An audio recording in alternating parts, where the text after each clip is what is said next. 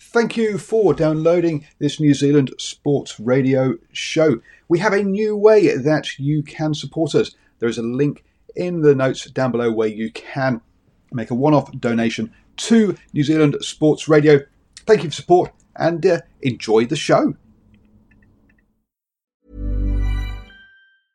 I'm Sandra, and I'm just the professional your small business was looking for. But you didn't hire me because you didn't use LinkedIn Jobs. LinkedIn has professionals you can't find anywhere else, including those who aren't actively looking for a new job, but might be open to the perfect role, like me. In a given month, over 70% of LinkedIn users don't visit other leading job sites. So if you're not looking on LinkedIn, you'll miss out on great candidates like Sandra. Start hiring professionals like a professional. Post your free job on linkedin.com/people today. Ready to pop the question? The jewelers at BlueNile.com have got sparkle down to a science with beautiful lab-grown diamonds worthy of your most brilliant moments. Their lab-grown diamonds are independently graded and guaranteed identical to natural diamonds, and they're ready to ship to your door. Go to BlueNile.com and use promo code LISTEN to get $50 off your purchase of $500 or more. That's code LISTEN at BlueNile.com for $50 off. BlueNile.com, code LISTEN. Hello and welcome to the Driving Maul Show. And hi, I'm Paul. I'll be your host this evening. As you know what, it's no rest for the wicked, because even though we have come to the end of a long old season, we're already looking forward to next season.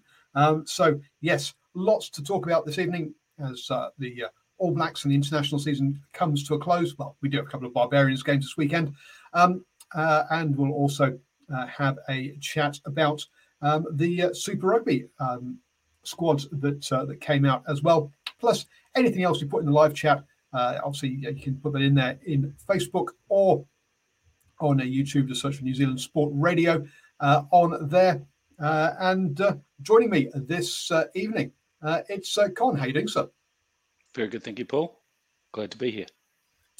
And yes, so look, folks, one of the big topics that we've had over the last week or so clearly has been Rassie's ban from rugby, or rugby for 2 months, and then from match day activities for a year. Myself and Con did a For Your Ears only 45-minute discussion about that last on Friday, was it? We did it? I think it was on Friday or Saturday. Yeah. Saturday morning, maybe, actually. Yes, that's right. So, folks, if you want to have a listen to our views on that, then head over to nzsportradio.com and you can have a watch or a listen to that one. We won't be going into that tonight. As I say, we've done 45 minutes on it already. I don't really think there's much more to say, unless, Con, you've seen something new happen over the past couple of days. The only thing of note for that is at least one South African great, Nick Mauer, has come out in support of, in mild support of the ban, and that must be the first person of note in the entire continent of Africa that has come out against Rassie. No. I think, I'm not sure he's come out against Rassie. I think he's come out and said that it's been well thought out, and they've gone through the whole process properly. And right. Look, he didn't follow the process he should have done. Now, whether Rassie was correct or not, he says, is another matter entirely. And he still thinks Rassie was probably correct in most of what he said, but or at least that Nick Berry had a bad game. Yes. So I think there's a slight difference, I guess, of saying that World Rugby followed their processes and have done what is correct according to those, as opposed to sort of not supporting Rassie, as it were. Yeah, no, that's true. I was being a little bit facetious. I mean, it is good to have someone come out, with a little bit of with some balance. I think that's something that I found a bit disappointing with the media over there. It's been a little bit, I'd say the blind support would be my take on it, and I think just even an admission that. Or a comment from the media on the fact that the case against him was pretty clear, and the way that they followed the process, as Nick Mallett said, was means that he was probably guilty. It would be great to have someone come out over there and say that, we don't like our key people in rugby, doing that type of activity, considering how I'd say the thing that I was thinking about over the weekend, just in seeing lots of comments online, was how scathing the South African media and fans were about Gatland's comments when he made them. So to go from being absolutely scathing about his comments, which were minor compared to Rassie's, to then lumping their weight behind Rassie and not going, well, it's an eye for an eye or whatever, is a little bit, I guess, one-eyed, no pun intended. But anyway, I think we've probably talked a bit about that. And if you want to hear more about our views, go where Paul said.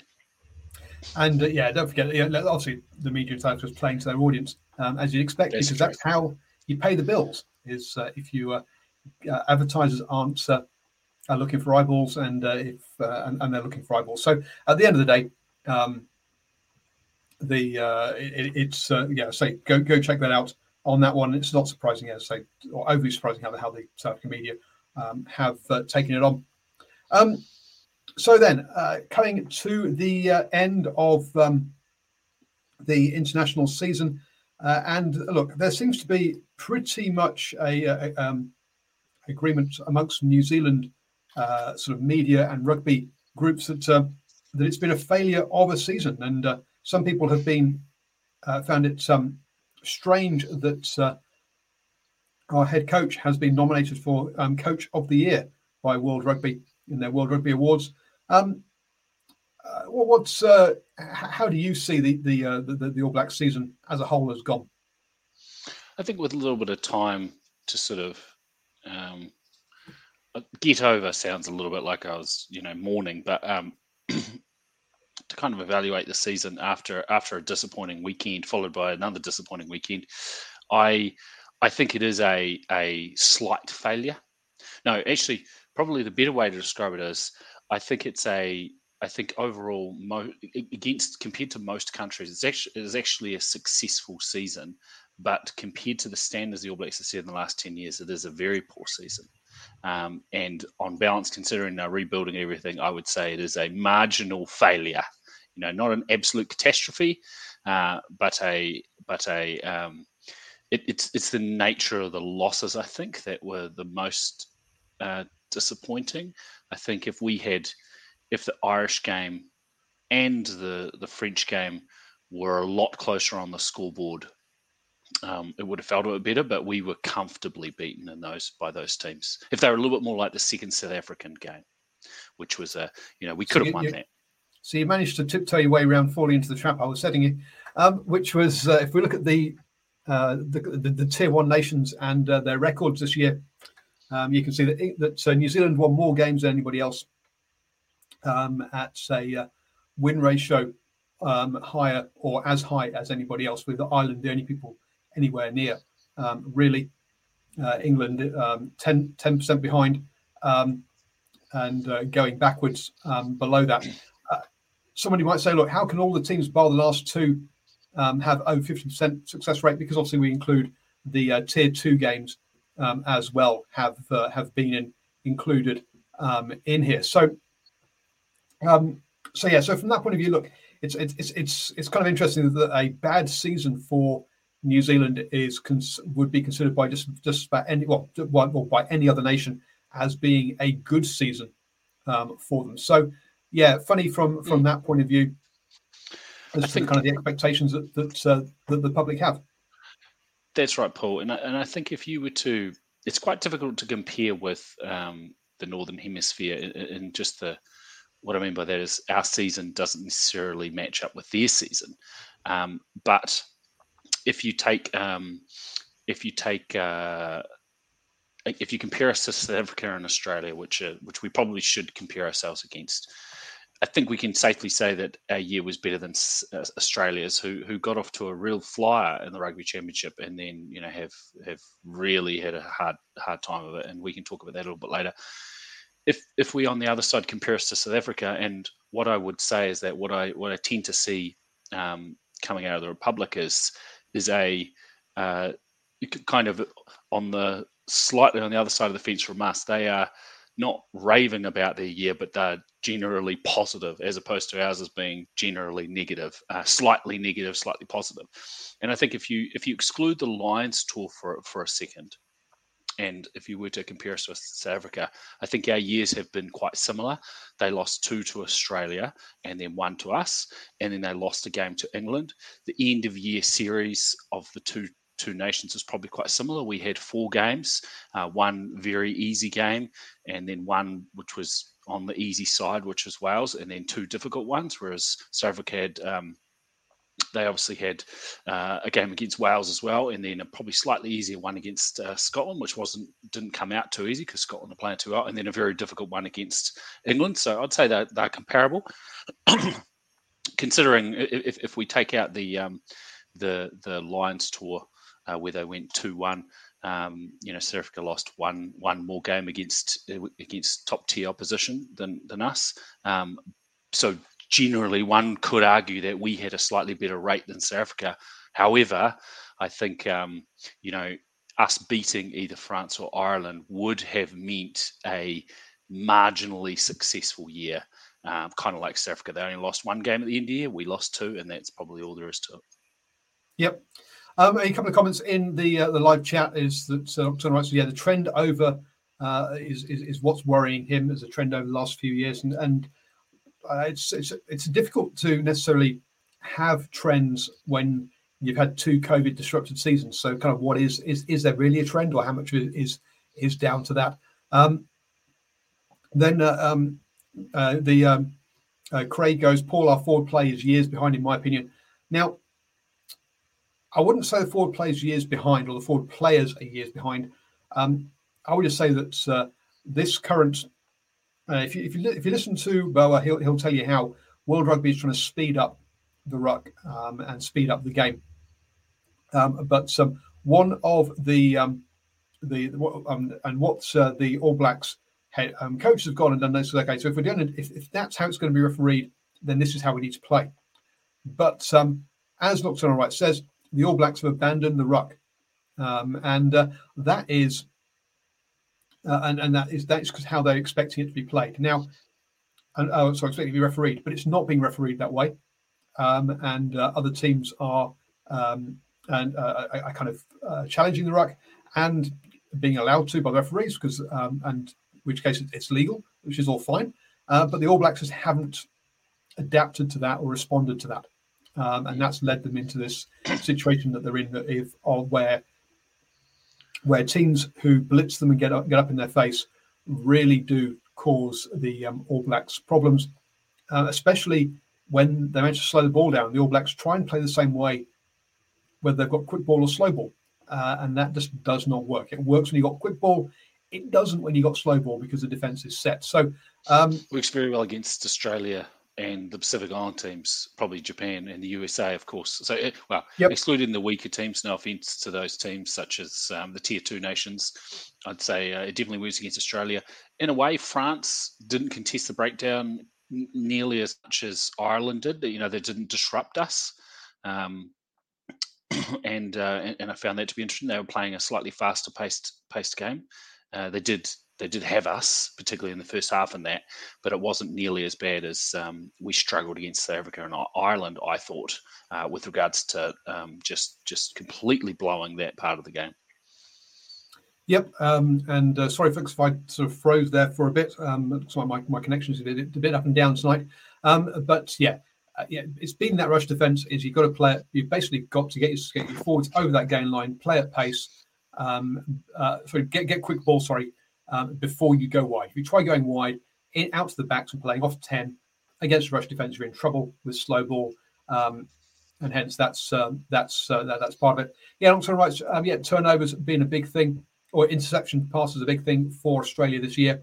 They're a problem for them, and that helped obviously New Zealand for that one. And its basketball style rugby isn't going to cut it at the moment. I think it will. Basketball will cut it if you get quick ball and you get your forwards over that gain line in the first place. Then you can, but you've got to get that first. Otherwise, it's actually it definitely isn't going to work. The problem is not the basketball style rugby, and this is no disrespect to your comments, Craig, I think I understand what you're saying as far as potentially prioritising that or assuming that that will win the game. I think our we did very well this year, including against teams such as France and South Africa and even Ireland, when we at finding space and finding attacking opportunities, particularly counter-attacking opportunities. Not as much as in some previous years, and certainly not as much against Australia. But I think generally we held onto the ball pretty well. Our handling skills were good, and some of those tries that we saw, the try that Ardie Savea scored against South Africa, and Will Jordan try against Ireland were pretty incredible. And I think it's not sometimes we in the tries against Ireland we created something out of nothing, and I think that's something that the All Blacks can do.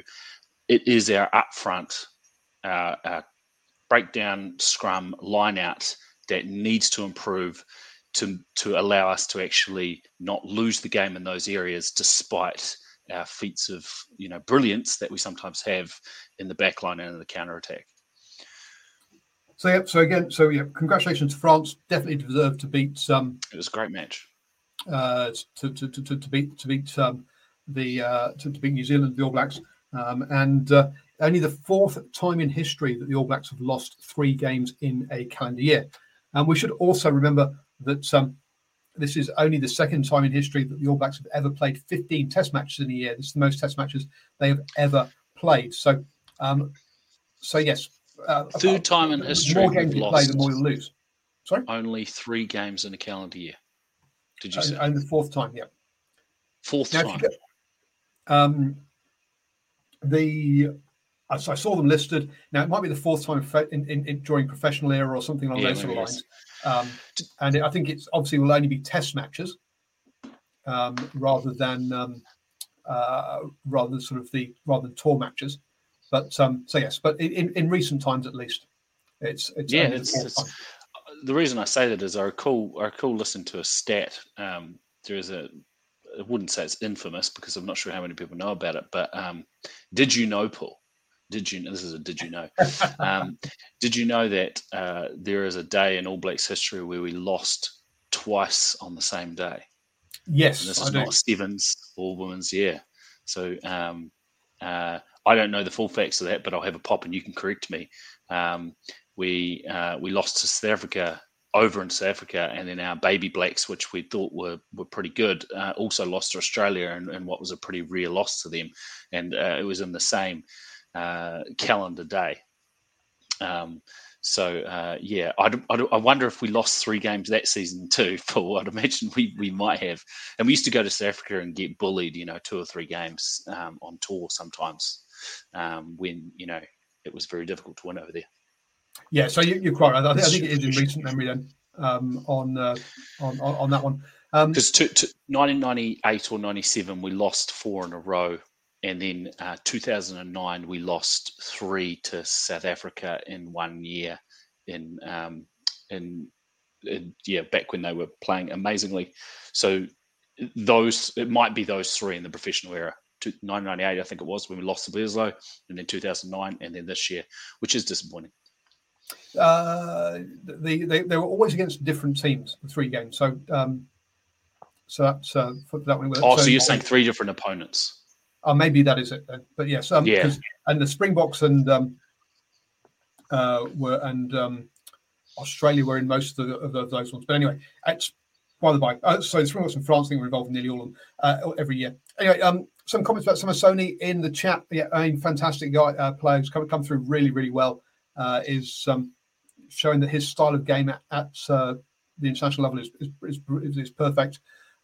Someone who I was on the conference call or the Zoom meeting that the Chiefs set up on Monday about their Super Rugby squad, and Clayton let slip that Samisoni had actually turned down offers to go overseas to stick around and fight it out for All Blacks contention. And wow, boy oh boy, what a fantastic call that was by him to do so, because he could very easily be getting himself into that first Well, he's definitely in the match day 23, in my opinion.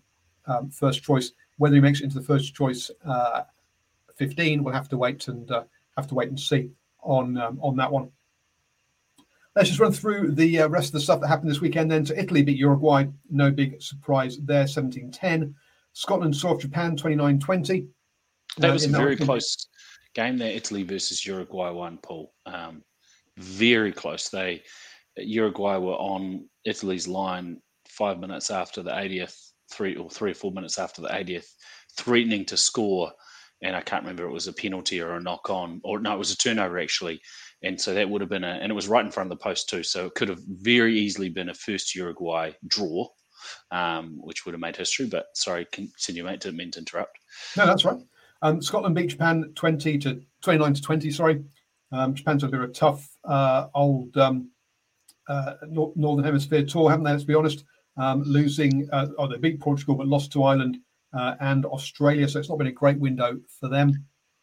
Scotland, on the other hand, Japan's best effort though was on the weekend against Scotland. They've had a pretty they've had blowouts, and so that was at least except against Australia, which was quite close. But this one was at least a respectable effort. They got a bit close.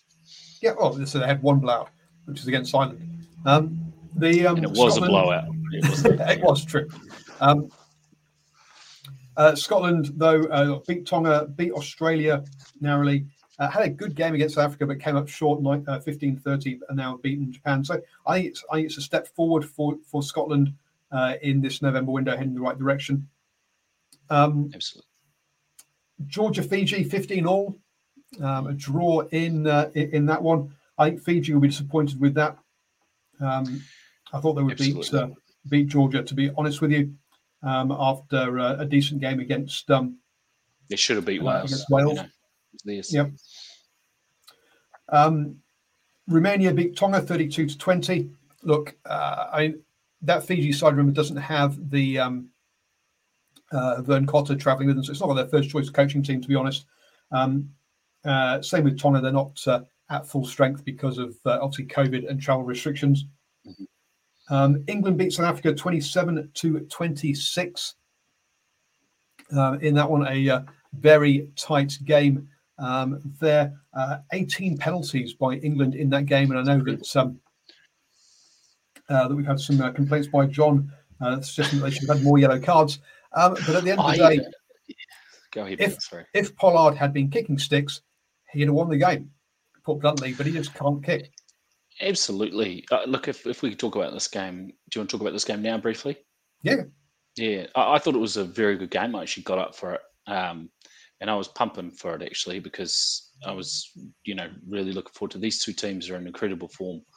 And I think, in spite of the fact that we got hammered by Ireland, I do think that the top four teams in the world were playing back-to-back. And you could argue that Ireland should be in there. But I think maybe they are. But it was a great game. When the yellow card came out, I was surprised initially because the penalties weren't clustered. When a yellow card usually comes out on the line, 2 or 3 infringements, similar penalties. They weren't clustered together. They were, tended to be quite stretched out. And so when the yellow card came out and the ref said, too many penalties, I went, oh shit, has there been that many penalties? I didn't realize while I was watching it just how many penalties England were infringing on. They were quite stretched out. But it was I think England, they didn't go into their shell. They played the game that they needed to against South Africa. They took risks, and that try to what's his name, Corky. Yep. Was a really was a big reason why they won that game. That was a great play, cut through. Springboks were targeting who's the young fella? Forget his name. Marcus Smith. Marcus Smith, who had a really solid game. They were targeting him and left this guy open, and it was a great try. It could have been a Springboks win easily. On the other hand, the the penalty at the end was a double penalty because Stain came flying in and kicked the guy in the head. Well, it looked like that, or he did something like that. I think it was a kick in the head, or kneeled on him.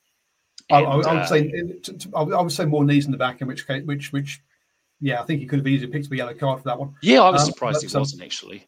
I was surprised he wasn't, but I mean, it was a done deal by then. So I mean, maybe the ref just wanted to avoid the problem there. But I did think, it was lenient, LB. I think though, in context of the game being, as I said before, I do think so. Just for the listener, not the viewer, if there's any podcast listeners, LB's just said 1 yellow and 18 cards is lenient at best, and I agree. Whilst watching though, I think when the penalties, 1 yellow for 18 penalties, I'm sure it means when the penalties are spread out, I think it does tend to mean that the yellow cards don't come out as quickly. They also weren't all in the 22 either. They were quite a long way out. So I think interestingly, I think the yellow card when it came out was after a reasonable gap in penalties, and it was in the middle of the pitch. Yeah, I was. Yeah. You watched the game, obviously, Paul, being a big England supporter. I did watch it live. I watched the recording. Well, I watched about 50 minutes, and then I watched the highlights to make sure I caught the rest of it on that one because I was running out of time today before the show. So look, I mean, some new players. In there is the Stuart at fullback has had a cracking, I think it's Stuart, introduction to rugby, which I think was or international rugby. So I've been very impressed with him. I think this would probably show the strength of having Henry Slade in the side because he has got such a long pass of his left hand in particular, but he's got some great passing. Which is what opened up the Springboks a couple of times. Is that it was that he can was being able to get that ball wide accurately and quickly, even with the rush defence. They're standing in that 12 sort of 12 channel. A shame to see Manu pull up with an injury again. Over the line, though, if you're going to get an injury at 3 minutes into the game, you do it scoring a try. Well, true, but it does show that he's played his 2 games this year that he's allowed to play before his body breaks down. He has another 12 months off. He looks trim though, doesn't he? Like he's just he's got the wing physique, which is really cool because he's always been a big guy. And when I saw him, I was like, "Manu Tuilagi, shit, he looks trim." He was still playing the centres this weekend. I'm not a fan of him out wide on the whole, but I must admit I've not seen much of him play recently. Pollard, from South African point of view, looked good. Pollard really let them down, to be honest with you. But I can see LB's comment there that Delendy didn't trust Elton Yancey's defence. I think that's perhaps the one area of weakness in the South African team at the moment is who is their 10. Because I think that's perhaps the one area that South Africa could. Have a little do lack depth. Everywhere else on the pitch, they've got some fantastic players and plenty of players to come in as well. But that to me is they're perhaps their slight Achilles heel at the moment. So England will obviously be happy with their November campaign, having picked up wins over Tonga, Australia, and South Africa. To finish up with 7-3 from their year. The Springboks, look, having beaten the All Blacks and also got sort of a 1-1 against the All Blacks and picked up the Lions series, you've got to say that the Springboks should be happy with their season. Sure, they've had 5 losses, but when you think that they lost by just a single point to England, their loss to New Zealand was only by 2 points. Sure, the women's only ran by 2 points as well. That first game against Australia, they lost by 2 points again. So most of their losses have been within a score. And although a lot of their wins generally have also been pretty tight as well. I'd say South Africa shouldn't be too disappointed with their effort on England against England. I think LB just said, weren't playing their best. I thought South Africa played pretty well. I do think they missed their points, but I think both teams actually played well. England were missing some players, South Africa also missing some players. So, but over the year, South Africa, I think they should be pleased with the year. I think the win percentage is a bit tough considering the opposition they've played against. They did have a lot of tight wins. There's a parallel universe in which South Africa win 12 of their games, because or probably 13, because they just the games that they lost were, sorry, not 13, 12, 11 or 12 games, because the losses were close. On the other hand, tight win against Wales that they very rarely could have potentially lost. Tight loss against tight win against New Zealand, of course. They and then the Scotland game was a little bit closer, particularly for 50, 60 minutes. They didn't put them away, I'd say. And then obviously the Lions games were very tight, particularly the third game. So, they certainly weren't putting them away, but I think overall their season, has been pretty good. Yep. Should be pleased. I think they're in a good place. I mean, obviously, Vermeulen's getting on a bit. Can he keep going all the way through every World Cup? I know he's trying to. He was thinking about retiring after the Lions, I think, but got talked out of it. And I say, I think the search on for a number 9, for a number 10, is an area that they need to look at. There's got to be, sorry, Paul. I don't know enough about the people coming through in South Africa rugby because we just haven't seen them much this year. But I'd imagine that the drop-off in retiring or departing players after the coming World Cup will be pretty significant for South Africa. And it would be smart for them to blood some new players next year, even though they might see that even though they have players.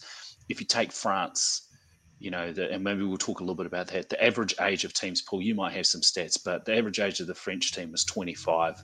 I mean, that's incredible for not just for this coming World Cup, but for next World Cup, and potentially some of those players will be able to play in the World Cup in 8 years' time potentially, or a lot of them will. 10, but 10 years time. 10 years, 10. Oh, that'll be tough. But you never know. The average age means 25, so that means a good bunch of them are under 25. But it's that's one thing that I'd say is a concern. It's not a concern for this World Cup, but I would love to see some more fresh, Bok players that are coming through. I think just without our exposure to their Super Rugby, I'm not going to see them as much.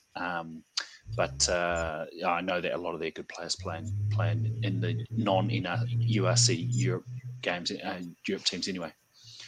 Yeah, and like I say, the only position I've got any concern about the Springboks is at 10. Everywhere else, they've got depth and they've got other guys coming through. So perfectly happy with that. France, actually, yes, because obviously, Wales beat Australia 29-28. A couple of controversial calls in this one. So teams playing against Wales seem to always pick up red cards. That's 5 red cards now in 12 games for teams playing against Wales, which is a massive number, obviously. It's incredible. 2 in the Six Nations. Argentina gave 1 up. Fiji did, and now Australia as well. And look, it was a red card, so no problems with the call there. But that must be some kind of record. There Australia are probably the team on the flip side that are getting the reds, because if I'm wrong, they've at least had 3 this season. Is that right? And they tend to have them early in the game. Who was this? They had Australia tend to be the ones the team that continues to receive red cards, particularly at the beginning of the game. They obviously suffered 1 5 minutes into the French third game. Yeah, I remember that one. And they went on to win. Yeah, and they did, which is amazing. This one, and I have How would you like to look 5 years younger? In a clinical study, people that had volume added with Juvederm Voluma XC in the cheeks perceived themselves as looking 5 years younger at 6 months after treatment. Look younger, feel like you. Add volume for lift and contour in the cheeks with Juvederm Voluma XC. Reverse signs of aging by adding volume to smooth laugh lines with Juvederm Volure XC. For important safety information and to find a licensed specialist, visit Juvederm.com. That's JUVEDERM.com. Not for people with severe allergic reactions, allergies to lidocaine, or the proteins used in Juvederm. Common side effects include injection site redness, swelling, pain, tenderness, firmness, lumps, bumps, bruising, discoloration, or itching. There's a risk of unintentional injection into a blood vessel, which can cause vision abnormalities, blindness, stroke, temporary scabs, or scarring. Talk to a licensed specialist to find out if it's right for you. Mom deserves the best, and there's no better place to shop for Mother's Day than Whole Foods Market. They're your destination for unbeatable savings, from premium gifts to show-stopping flowers and irresistible desserts. Start by saving 33% with Prime on all body care and candles. Then get a 15-stem bunch of tulips for just $9.99 each with Prime. Round out Mom's menu with festive rosé, irresistible berry chantilly cake, and more special treats. Come celebrate Mother's Day at Whole Foods Market. Feeling there might have been another one, but it was later in the game, although I could be mistaken. I think I think I saw a lot of Australians blowing up about that red, and I think it is one, and I think even Australian fans will admit that is a red. I think they're complaining about the fact that it's red, not the decision. They're complaining about the law, but Australia continuously are tackling too high, and it just keeps getting them into trouble. And you can, a lot of the reds, they're not like your traditional swinging arm to the head or shoulder charging, although Kuridrani or whoever it was at the beginning of the year, it was that. This was a little bit unlucky, but it is dangerous, and so they just need to get lower. I think it's a real problem in that team. Waldring said head clashes are a big problem. Therefore, the tackler has got to get down and get his head away from the other person's head. Pretty simple. Yeah. So absolutely. Red all day long. No worries. Knock-ons. Yes, Curtly Beals was a yellow. Sorry, but if you're going to wave your hand around, so if you're going to go for a long time now, if you're tackling and your hand gets into the passing line and you knock the ball on, it's a penalty, right? So it's a penalty. Was he the last defender? Yes, he was. So he stopped to break. So he stopped a clean break. Therefore, it's yellow. Was it a penalty try? No, they were covering defenders. Now, a lot of people are saying, "Oh, look, he was tackling. It was unlucky." Sorry, if you're going to put your hand in that passing lane as part of a tackle, then that's what happens. It's been blown that way for a long time now. So no problem with the with that yellow at all. I'm not in complete agreement with you on that one. I need to have another look at it, but I think in slow motion, his arm, yes, it was swinging in potentially, and he was putting it out there. But in full speed, it's very difficult to both knock the ball, reach out and touch the ball, and also do a good tackle at the same time. I think in slow motion, it kind of looked like he clipped the ball and then came around and wrapped afterwards. I think it was a little bit nice one, Simon. I think it was a little bit tough, but I do understand that it was a bit marginal for me, but I thought it was on the tough side. So as soon as look, if it's a penalty, it's yellow. It's either nothing or a yellow card. It's nothing. It can't just be a penalty. So it's either or it has to be a scrum or a yellow card.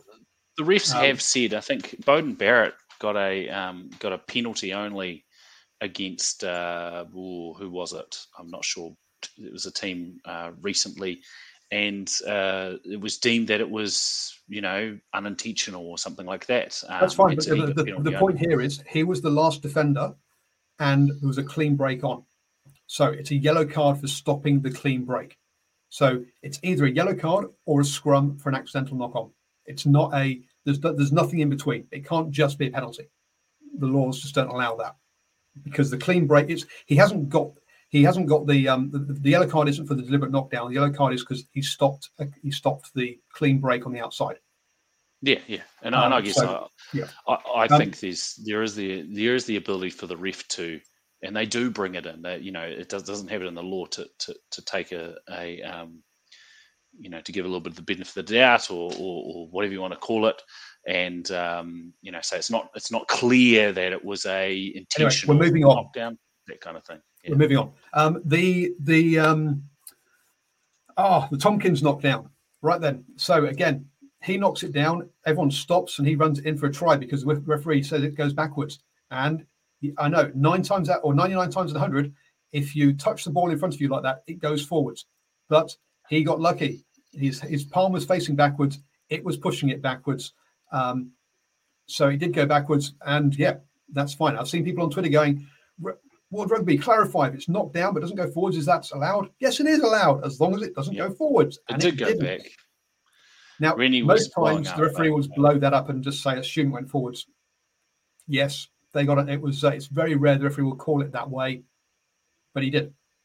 And he was right. I think actually the thing here, which hopefully teams will learn from, is and probably the same with the previous week with Will Jordan, is the Australian players put their hands up and they could have grabbed him. It was a very clear. They actually stopped playing.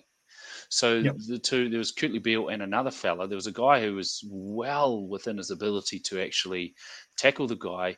Instead, he called for the penalty rather than grabbing him. And I think that was actually what Australians should also be annoyed about, because when you saw the replays, unfortunately, I don't agree with Dave Rennie. I think they're very unlucky, Australia, but it went back.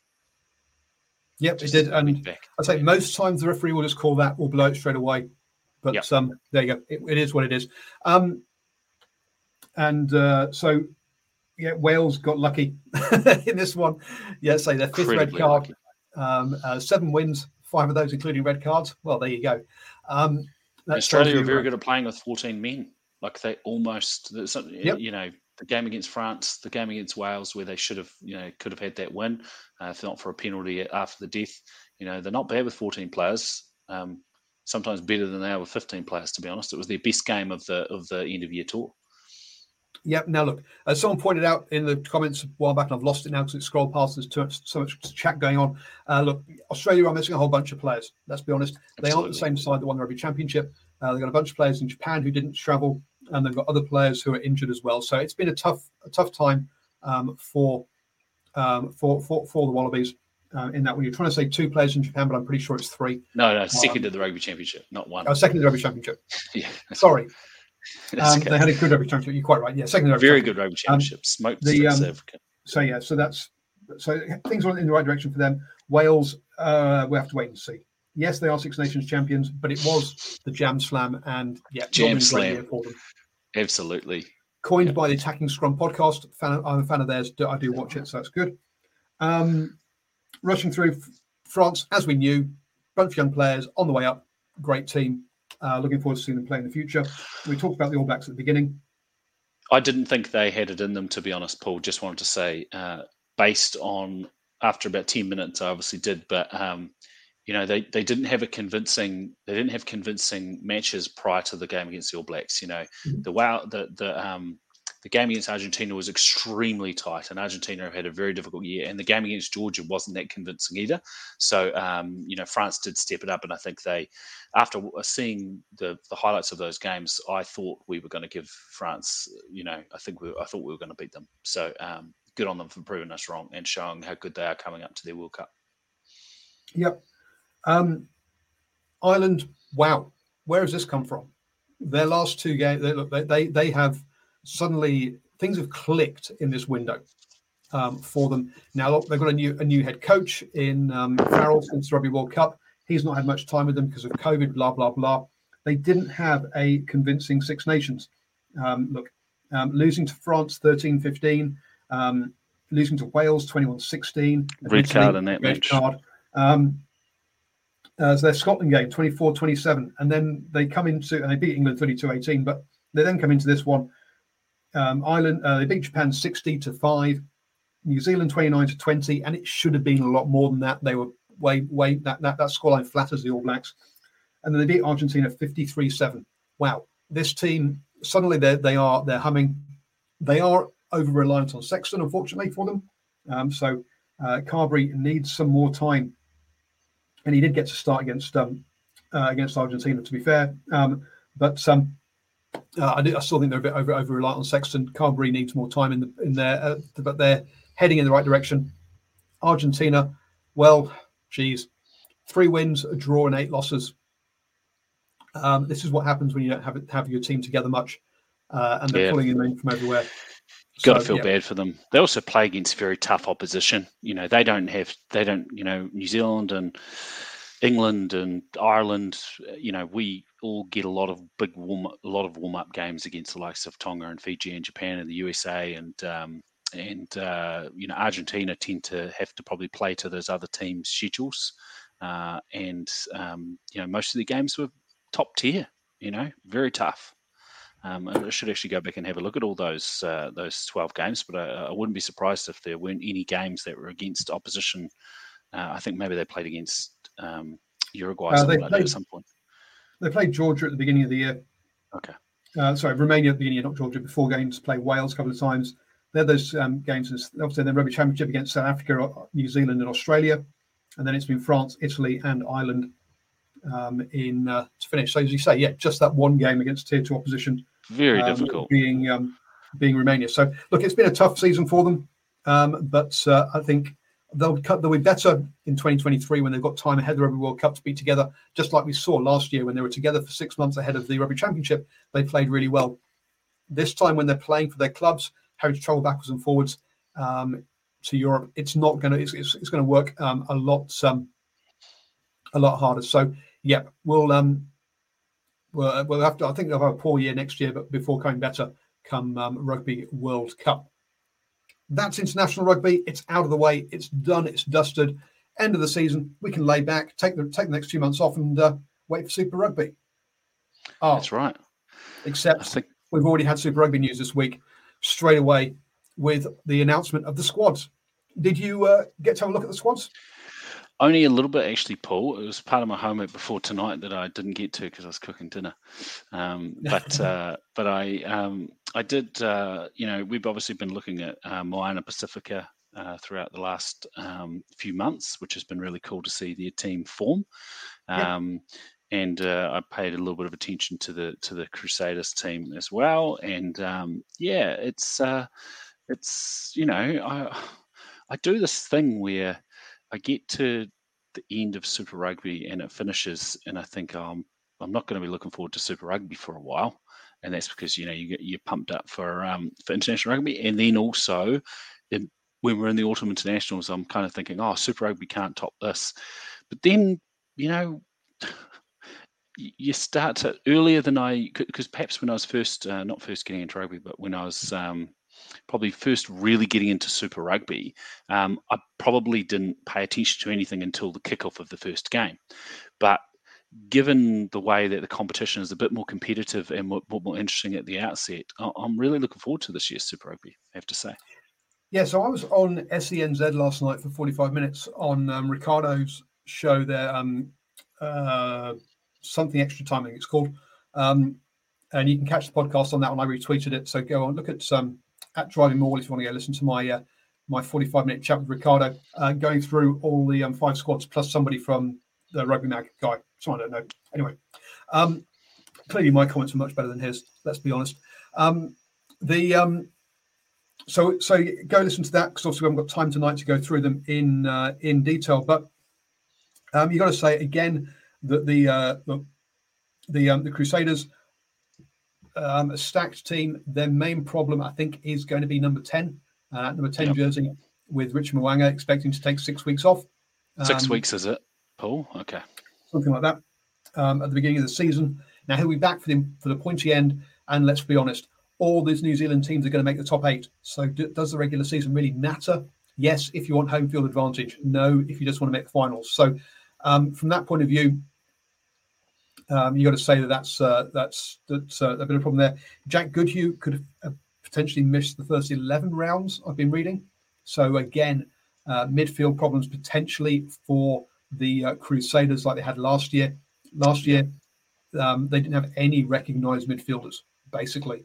Everyone was an outside back. David Havili being a fullback, and then you had Whanganuku, who's obviously a winger by trade. Admittedly, Razor didn't appreciate me asking that question in the post-match interview and reckoned that Fergus Burke or someone was a decent one. It's like, really? Okay. If you think so, Razor. So yeah. Also, prop perhaps don't have the depth that they used to have. Yep. It's been a very different off-season for the Crusaders. With normally they have about 4 new players. Now they've got like 9, I think it is this year. And of which 3 or 4 of them are from outside the catchment area of Canterbury and Tasman. So again, that's unheard of. Triple T coming in, an interesting one there. Yep. And Pablo Matera as well. Very interesting. Matera, yes, always good to go and get yourself a racist from overseas. Good signing there. So do you think that he is going to come in as is he coming in, almost like a sabbatical for him to sort of learn the trade, or is he going to be a starting player, or at least spend a lot of time? Is he going to play every game, provided his fitness? It's going to come down to combinations, isn't it? At the end of the day, I don't know how good his English is. Being a captain, he's the only Argentinian player playing in New Zealand. Although he's probably one of the better Argentinian players, it's just quite surprising that he's actually made it here. So yeah. Oh, look, it's very rare. I mean, obviously we had Hemapo down with the Highlanders, so it's not totally from nowhere, but it is definitely a rare signing. But and I think a good move from him to come and test himself over here. To be honest, from a playing point of view. That's what I mean. Is it more for him than it is for I would have thought so. Yeah. Okay. But as October Wright says, he is a world-class player. It's going to come down to combinations. They won't throw him in straight away, but he'll play his way in, I'd guess. I would have thought so. Yep. Simon saying, funny that Triple T played for 2 Mitre 10 Cup teams this year. Yes, it was, wasn't it? Waikato ended up having 2 injuries and basically had only had 1 9 left, so they had to find themselves a 9 who could sub in. As basically Waikato being locked down, none of the players, they couldn't get one from their own area because basically no one had been outside their house, and hence they got someone from Bay of Plenty, where they had been camping out there. So it's a strange one, but well done to him for getting a winner's medal by just playing 1 game for Waikato in the final. Absolutely. So that's the Crusaders. They're going to be thereabouts, aren't they? Looking at the Chiefs, then, obviously Josh Ioane coming in will add a bit of a spark at 10. Losing Damon McKenzie to Japan for a season. So can Caleb Trask or Chase Tiatia really make it up from fullback to cover the loss of DMAC? There's got to be a question. Apart from that, look, decent number of players all over the pitch, and they got 3 players with the All Blacks currently in Josh Lord, Tupu Va'air, and Brady Retallick. Sorry, 3 locks with the All Blacks. True.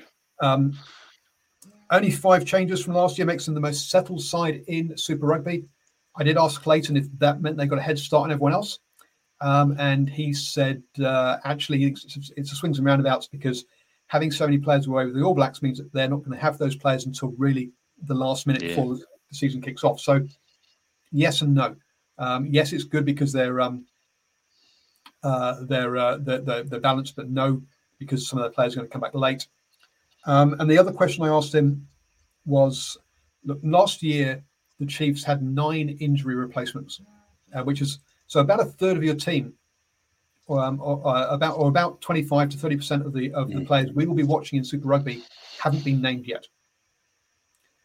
So I asked him, with Moana Pacifica obviously hoovering up a bunch of NPC talent, is it harder? Is that going to be harder to replace players? And he said, yep, you're going to have your pipelines ready, but not just Moana Pacifica, but Major League Rugby in the USA is hoovering up a lot of players. So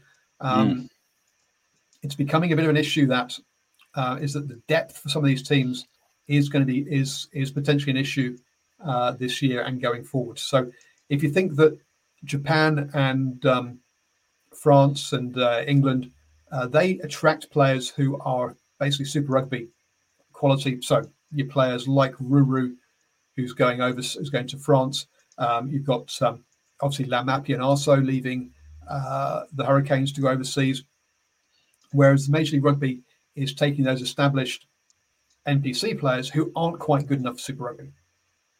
So that it's a different catchment market of players that they're losing to that. I said last night the Chiefs would win. Ricardo said the Crusaders would win, and the other guy said the Blues would win. So I can't remember as open a Super Rugby competition as this one coming up. I think it's really exciting. Yeah, and I think a lot of people didn't back the Chiefs last year. I thought they were a bit of a dark horse, and they did, had a great season. As a Canterbury local and Crusaders fan, I wouldn't think it is the worst thing in the world for them not to win this comp. In fact, I think I am a fan of teams. When we lost against England in the 2019 semi-final, I actually said to my brother, I might have even said this on the podcast before, this is a good thing for World Rugby, and it's probably a good thing for the All Blacks. Right now, it doesn't feel like that was the right thing for the All Blacks point of view, but I think the Crusaders being on top does take away a little bit of the the fun from other teams. Now, I know that the Crusaders didn't win the Trans-Tasman last year, but it was a bit of an unusual competition. The Blues or the Chiefs or any of the other teams winning probably is good for keeping the comp interesting. Yeah, looking at the Blues, again, decent team with one hole at the moment, as far as I can see in their squad, which is number 12. But that has a big RTS player to fill that gap. Going to be interesting. They've got an incredible team, don't they? Oh, it's a cracking team. They're going to miss Patrick Tuipulotu, but they've brought in Luke Romano to replace that experience. Now, that's going to be an interesting one because I think Luke Romano is going to play a lot more minutes than he's used to over the last few years. He's been playing off the bench for the Crusaders.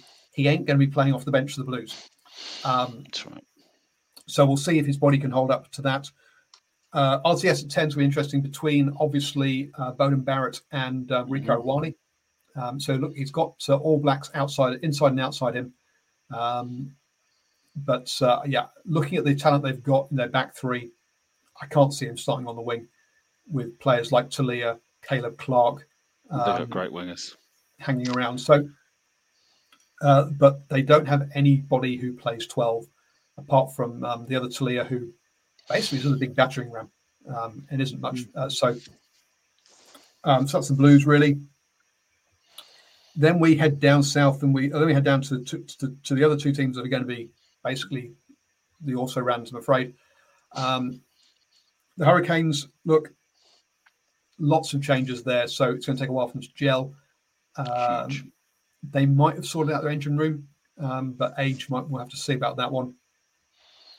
Their big problems, those in the halfbacks. TJ's back, which is good, but Jamie Booth still hasn't played a game of rugby. He played a couple of club games this year, and that's it. Didn't play any NPC. So we're going to have to see how he comes back. And they've got rid of Terame, who's gone to the Mara Pacifica. So, it's going to be, and they don't really have, they've got a Garden Bashop, number 10, or Ruben Love, who's at 15. So some big question marks around the Hurricanes, I think, next year. And then finally, the Highlanders, which look good until half the team is injured. Oh, and also Owen Frank's injured, the big signing for the Hurricanes. He's out already for the season.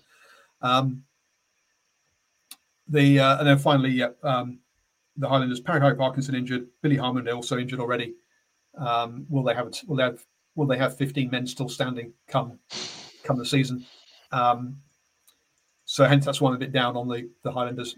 But look, they'll play above the names on this team sheet as they always do. Yeah. But I just can't see those two teams challenging the other three, to be honest. So you said earlier, just when the Canes have, they've brought in a lot of, ex-All Blacks, or at least a few from Europe, which is really cool. Hopefully that boosts them a bit. But what was I going to say? You said that all top five teams, the New Zealand teams were going to make the semi-finals of the Super Rugby Pacifica. all of them, right? The quarterfinals, yes. Quarterfinals, sorry, excuse me, of course, yes.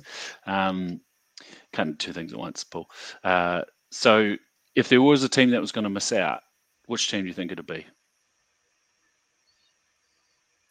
It's going to be one of those ones beginning with H, definitely. And it comes down to injuries, to be honest with you. I think, and also, can Bryn Evans still play at 37? Look, he proved us all wrong this year, but he's going to have to try and do it again. So I'm a bit worried for because I think Selby Ricketts also injured as well, isn't he? Is that right? For the Highlanders. So the engine room's a problem for the Highlanders. You look at the Hurricanes. Oh, sorry, no. Selby Ricketts fine. Walker Leary's the one that's injured for the Hurricanes. You look at the Hurricanes. The question is how long they're going to gel, and if they lose a halfback, they're in trouble. If they lose TJ, they're gone. They're just. Aidan Morgan. Really, do you want him running your team? So I'm not. It comes down to injuries between those two as to who might not make it. Just very briefly on Moana Pacifica, they just don't have an engine room. They've got no locks, I'm afraid, folks. So that's their real big area of weakness, and they've just got no one with Super Rugby experience at all in those locks, unfortunately. Yeah, they are. We have to be. I really hope the New Zealand public is, gives them credit. When they deserve getting on the field with a decent team, knowing that they, a lot of the players that they have to wait out some contracts, and they need a bit more time to build the team that they probably ought to. This is no disrespect to them, but in some ways it will be a bit of an interim, starter team for them, and they'll have a much better team, I'd say, in 2 seasons' time. Yeah, look, both Moana Pacifica and the Fiji Endurers struggled because it took so long to get their contracts confirmed, right? Yeah. They both missed out on players because of that. Now, look, maybe Moana even more Pacifica have got a good squad, but the problem is just the locking department. They're just short, I'm afraid. Something that I forgot to mention on the international front is having a quick look forward to next year. This apparently is the tours that are happening in the July window. Scotland are off to Japan Scotland are off to Argentina for 3 tests. England will play Fiji, followed by Australia for 3 tests. Ireland are over here in New Zealand for 3 tests, which is looking really spicy now. It's a great one. Yeah. Wales head down to South Africa for 3 tests. France are going to Japan for 3 tests. A 3-test series in Japan. It's excellent. I expect we'll see a similar squad as that toured Australia. So missing players from the that make the final of the top 14, at least that first test, if not all 3 of them. Although this year, sorry, Paul, am I right? I think the schedule for the top 14 was pushed a little bit for COVID, so there was an overlap that wouldn't usually be in some of those players. I could be wrong about that, but I understood that some of the unavailability was COVID caused. Yeah, but I think it was COVID more because it was caused by how long they had to quarantine, rather than because the games actually overlapped. It's the top 14 quite often finishes the week before the first French test. Yeah, okay. So, and they quite often. So depending on what's happening, they might be able to put in their best team if they wanted to, but as you say, they might not need to. And then finally, Italy go to Canada, the USA, and Argentina. That's because the Scotland starts their test series starts a week earlier than everyone else on the 2nd of July, which is so they'll have finished their 3 tests before allowing Italy to have 1 test against Argentina at the end there. So there you go, folks. That's what I've seen. It's not an official channel, but hey, it's out there. So we'll throw it. Who doesn't like a good rumor? Yeah, that will be. I'm looking forward to them. The games, sorry. And the Six Nations, that'll be cracking starting the 5th of February. I think it was a little bit later this year. I'm really looking forward to the Six Nations. It'll be great. Now, Simon is suggesting that Italy are going to Georgia and Romania instead of Canada and the USA. So it looks like we've got that one wrong. But look, great games for Georgia and Romania. It looks like, the USA and Canada missing out and having a bit of a problem. Yeah, Canada especially, but is falling behind big time. So we'll have to. The USA, therefore, is running out of people to play, which is a big problem for them. Just as they're getting their Major League Rugby and heading in the right direction. That's right. Nocturnal Rights then says Stuart Hogg broke a very old record dating back to the 1920s. Well, there we go. Nocturnal Rights, let us know what that is. Because I missed that. Yeah, you have to let us know. You might want to be quick. Yeah, because I'm about to wrap up, folks. One thing, Paul, I wanted to ask you. I guess there's probably going to be in the coming driving maul. Do you do the driving maul every week? Is it a weekly thing? Do you do it, Christmas, or do you take a bit of a hiatus? No, we will continue all the way through.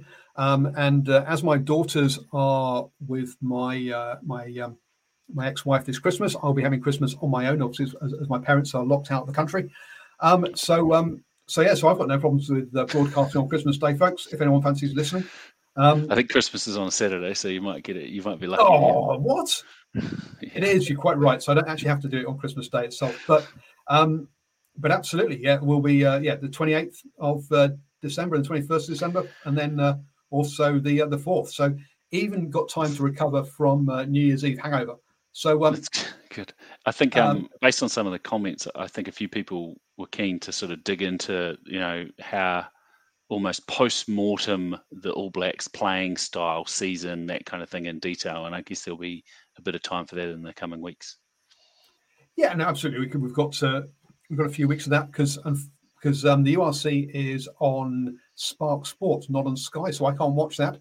And that's the only rugby we've got basically I got some Premiership and top 14 action as well. So, but look, there'll be plenty of things to discuss. And yes, should Razor Robinson replace Ian Foster? That's definitely one for a future week. Clearly, probably everyone is discussing that at the moment. But hey, we'll let we'll let it ruminate and not ruminate. Marinade for a week or two before cooking that one. Yeah. But it's good to see Con in his Barbarians jersey, ready for this weekend's game as the Barbarians men take on Samoa and the Barbarians women take on South Africa. So 2 Barbarians games this weekend, folks. Samoa 15, unfortunately, which is a bit disappointing, but it's basically Samoa, isn't it? Well, it's basically it's European-based players, I think. That's right, essentially. So folks, have a great. We'll catch you all next Tuesday for the Driving Maul show.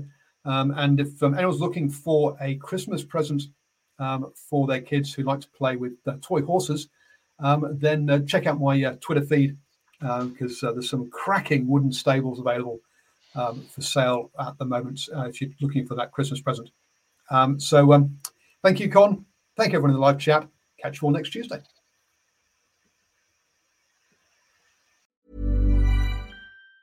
Mom deserves the best, and there's no better place to shop for Mother's Day than Whole Foods Market. They're your destination for unbeatable savings, from premium gifts to show-stopping flowers and irresistible desserts. Start by saving 33% with Prime on all body care and candles. Then get a 15-stem bunch of tulips for just $9.99 each with Prime. Round out Mom's menu with festive rosé, irresistible berry chantilly cake, and more special treats. Come celebrate Mother's Day at Whole Foods Market. Normally, being a little extra can be a bit much, But when it comes to healthcare, it pays to be extra.